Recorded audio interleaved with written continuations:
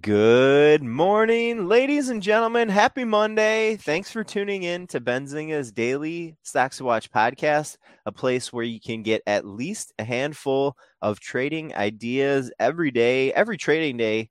We're not doing this on the weekends to start your day. Today is Monday, March 27th, 2023. Mike O'Connor, let's bring him in. How was your weekend? It was a great weekend, Brenty. I hope you had a great weekend. I hope everyone out there had a great weekend. And I feel ready to tackle the week. So Let's it's great tackle to the be back. week. Let's tackle it, man. Let's tackle the week with get you started off with a good stocks to watch list, get you a few ideas from major weekend news, get you a few ideas from things that could be happening later this week. We're going to start off with a quick preview of our list for the day, and then we're going to jump into each of these names a little bit further. The list, ladies and gentlemen, first one, stock to watch, First Citizens Bancshares. FCNCA is the ticker, one of those 5-letter tickers. Palantir Technologies, ticker PLTR, is our second stock to watch for this week. Number 3 is Activision Blizzard, ATVI. Stock to watch 4 is Seagate Technology, STX. And our last stock to watch for the day is Blade Air Mobility. It's ticker BLDE, Blade. I'm assuming that ticker means. Big news over the weekend that we're going to start off with our list here in First Citizens Bancshares. Mike, why don't you take this one and tell us what happened in the banking industry over the weekend? Yeah, let's do it. This is I would say definitely the biggest news that we've seen so far in the day, in the weekend of First Citizens Bancshares. Pretty much purchasing all of the loans and assets of Silicon Valley Bank. So this is maybe not the end of the saga of the Silicon Valley Bank, but could just be the next beginning. Who knows what's going to happen next? But this is First Citizens announced an agreement that they're substantially purchasing almost like, as far as they're saying, all the loans and assets of Silicon Valley Bank. But here's the interesting thing: specific terms of the deal were not disclosed. Yeah. But shares of First Citizens are up 45% now on the morning on this news, which is massive. But it's very striking to me that they don't have terms released, so the price, et cetera. What are your thoughts on that, Brent? For sure. For sure. I wanted to ask first why it seems like you're surprised by the price action in First Citizens here this morning. Why are you surprised? Just as a little way to get some more perspective. Yeah. I'm surprised that shareholders are glad, or maybe there's just people piling into First Citizens, glad to take on all the risk. It seems like there's been just a lot of brouhaha going on. Sure. Was the government going to help out? Was it this, or maybe it's people in the startup world who are now investing in First Citizens because they know all their assets and things are moving over there.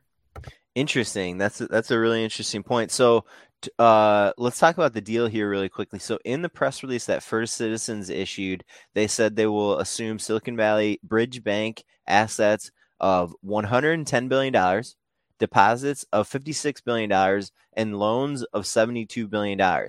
So, this is a lot of assets here that First Citizens Bancshares is going to be taking control of.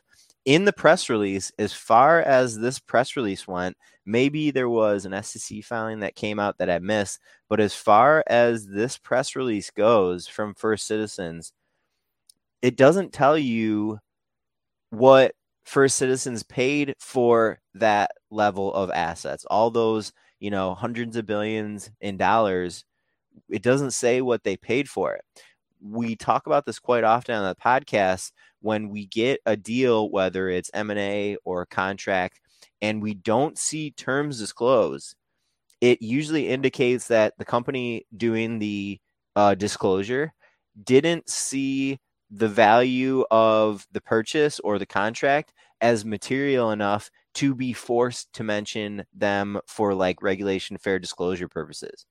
So if First Citizens is getting literally hundreds of billions in assets here and they didn't have to disclose a purchase price, maybe they are spending under a few $100 million to get this. So maybe that's related to some of the upside that we're seeing in the stock price here today. Maybe this is just plain and simple investors seeing a lot of assets that are going to be coming into First Citizens, and maybe considering the stress that Silicon Valley Bank was under, maybe they got quite a deal. Who knows?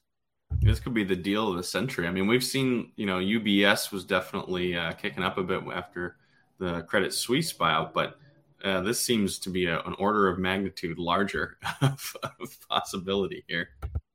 Yeah, exactly. So I liked how you put it, Mike. Maybe this isn't the end of the saga. I definitely don't think this is the end of the saga here. The saga is gonna kind of go over to First Citizens. We're gonna see how First Citizens does with these assets, and there are major banking industry implications here for this deal and what happened with Silicon Valley and what happened with Silvergate. This is definitely going to be something that is going to continue playing out. It's going to be interesting to watch play out. Obviously there's very real implications here for people's lives, but this is going to be an interesting one to watch here moving forward. Stock to watch 2 is Palantir Technologies, PLTR. This one caught my attention here this morning because I saw some analysts at a pretty darn reputable research shop, William Blair, out with a bearish call on Palantir here this morning. There was a couple news items last week that got on the radar of William Blair analysts. A couple different sort of events. Palantir dealing with a couple contracts for its U.S. Air Force, the U.S. Air Force Space Systems Command. There was one contract that was kind of split apart into like 15 other operators when it had just been Palantir. There was another contract that was announced last week where the contract was just one provider, and they kind of like split it up into different parts for Palantir. William Blair analysts using these couple events last week to get bearish a little bit more. They've been bearish on Palantir, but to highlight it again here this week, they're saying, quote, there is a risk that Palantir's 8.5 times sales multiple could compress as competition pressures revenue growth and profitability. They're kind of concerned with the way at least this government entity, the U.S. Air Force Space Systems Command, is like considering Palantir a contractor. They're seeing some potential concern here for the company and its investors. Palantir is a really one that gets a lot of headlines as well because it's sort of in the defense industry, but it's not, it's not one of the big durable goods like a Lockheed Martin or General Dynamics. So it's the software defense industry seems to be more contested and more fractured. It's going to be definitely a stock to watch now and in the future, depending on what the Defense Department does and its different things. I think defense is a really interesting one, especially when it's projects that are software and can be changed at a moment's notice like this. Yep. And you're a good source for us to hear some of this stuff from, because you're kind of like a military head a little bit, right? I am a little bit. I used to invest in Palantir and Lockheed and General Dynamics. I used to be more into that sector, but I still love keeping up to date with it. Stock to watch number 3 is Activision Blizzard, ticker ATVI. And this is a bit of a follow-up from, if you were listening, I think a week and a half, maybe 2 weeks ago. Maybe 2 weeks, yeah. Yeah, we previewed that the new game from Blizzard, Diablo 4, would be coming out for some kind of early release, and reviews have been largely positive. And given the favorable reviews, analysts at Oppenheimer said, quote, that we see upside to our current estimates from Blizzard's potential to bring players new to Diablo franchise to D4. Yeah. So that would be a good sign if there's not only, that legacy players of a franchise, but they're bringing in new players, they're creating new hype around it. And I heard that you've been playing it too, Brendy. Is that correct? Yeah, I played it the first weekend for the early release beta, and then I played it a little bit just this last weekend was the open beta where you didn't have to pre-order. I had to pre-order the game to be able to play it a couple weekends ago. And like the first weekend, I was really like favorable on it this weekend. It was not quite as like sexy as it was a couple weekends ago.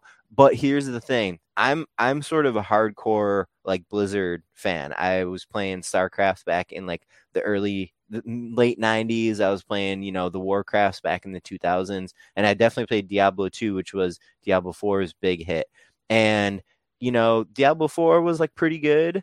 It wasn't great for me as kind of like a hardcore user, but the comment that Oppenheimer had, and here's what the like industry, like people that are gamers reviews have been doing with Diablo 4, basically saying this is Blizzard's way to take a pretty niche genre in the action RPG, it's called, space, and polish it and refine it and get people that haven't played an action RPG over to playing Diablo 4. And so if you're a shareholder, that definitely sounds like an attractive proposition, getting new people into a whole type of genre. They're gonna make some awesome sales from this thing. I think the Oppenheimer analysts were around 15 million units sold for Diablo 4. I don't have a ton of perspective for you to kind of push off of that number. I think that if you're like a hardcore fan of the genre, you're not going to be super excited about Diablo 4, but Blizzard has kind of consistently brought back to the gaming world games that were more niche. They've refined them and they've opened them up to a much larger audience, like a World of Warcraft and the MMORPG industry. So I'm kind of like, this is kind of, an intriguing one for me, because I didn't like love the game, but I can see where it's definitely going to bring new people into the genre and, of course, into Activision Blizzard as a business.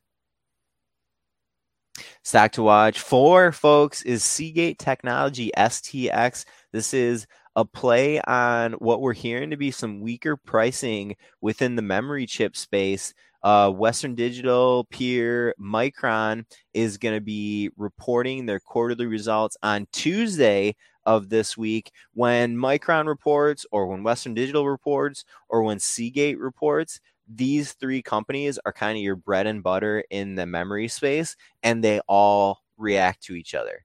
On Monday, I saw today some commentary from analysts at Raymond James. They were cutting estimates on Micron ahead of that quarterly result this week, tomorrow, given concerns related to gross margins and sales amid this weaker pricing environment for the memory space.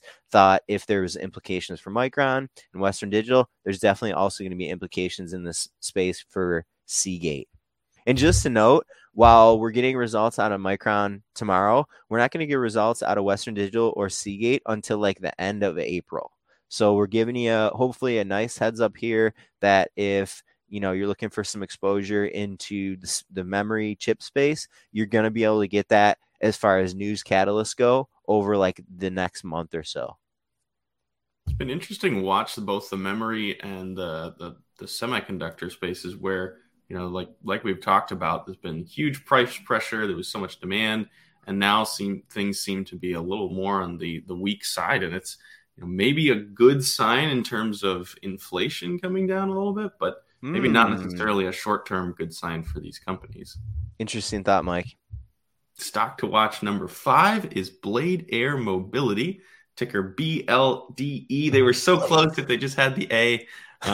This is an air mobility company, specifically in the EVTL, which is the electric vehicle takeoff landing, which is like what is that? Big drone that you sit in. It's like a helicopter, but it's an electric mini helicopter for like, I think 1 to 4 people generally. Yeah. And Jefferies is going to be, we actually just talked about Jefferies last week. They're hosting their electric vehicle takeoff landing conference this week. I wish I could go to that. That sounds like it'd be a blast to go to. And Blade Air Mobility will be presenting from the event on Tuesday, tomorrow at 11 a.m. Eastern. And company execs could give material guidance or updates on the company's business. This is probably a great conference to be watching if you're at all interested in the EVTL space, which could be, this talk of very common kind of electric helicopter taxis in big cities could be an easy way to be a little lighter on the environment, be faster around. So who knows? Maybe we're going to see in the short future kind of flying all over the place. You just hop in an Uber in the world and it flies you to where you want to go.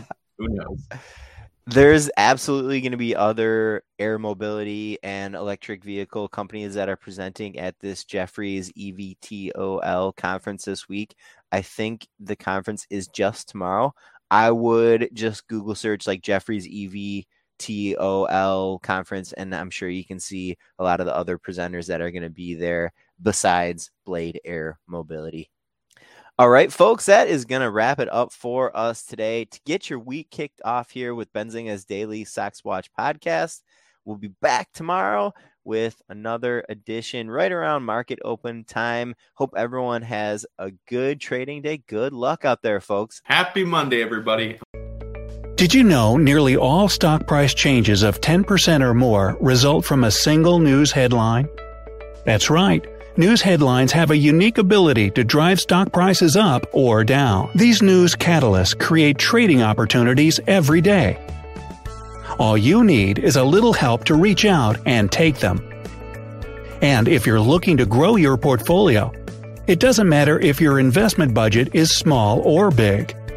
An easy-to-read stream of news headlines will increase your opportunities to profit from price changes in the stock market, consolidate a knowledge-based investment strategy, and grow your portfolio. All you need is Benzinga Pro and its powerful news alerts, price tracking, and portfolio monitoring to make a positive change in your trading performance.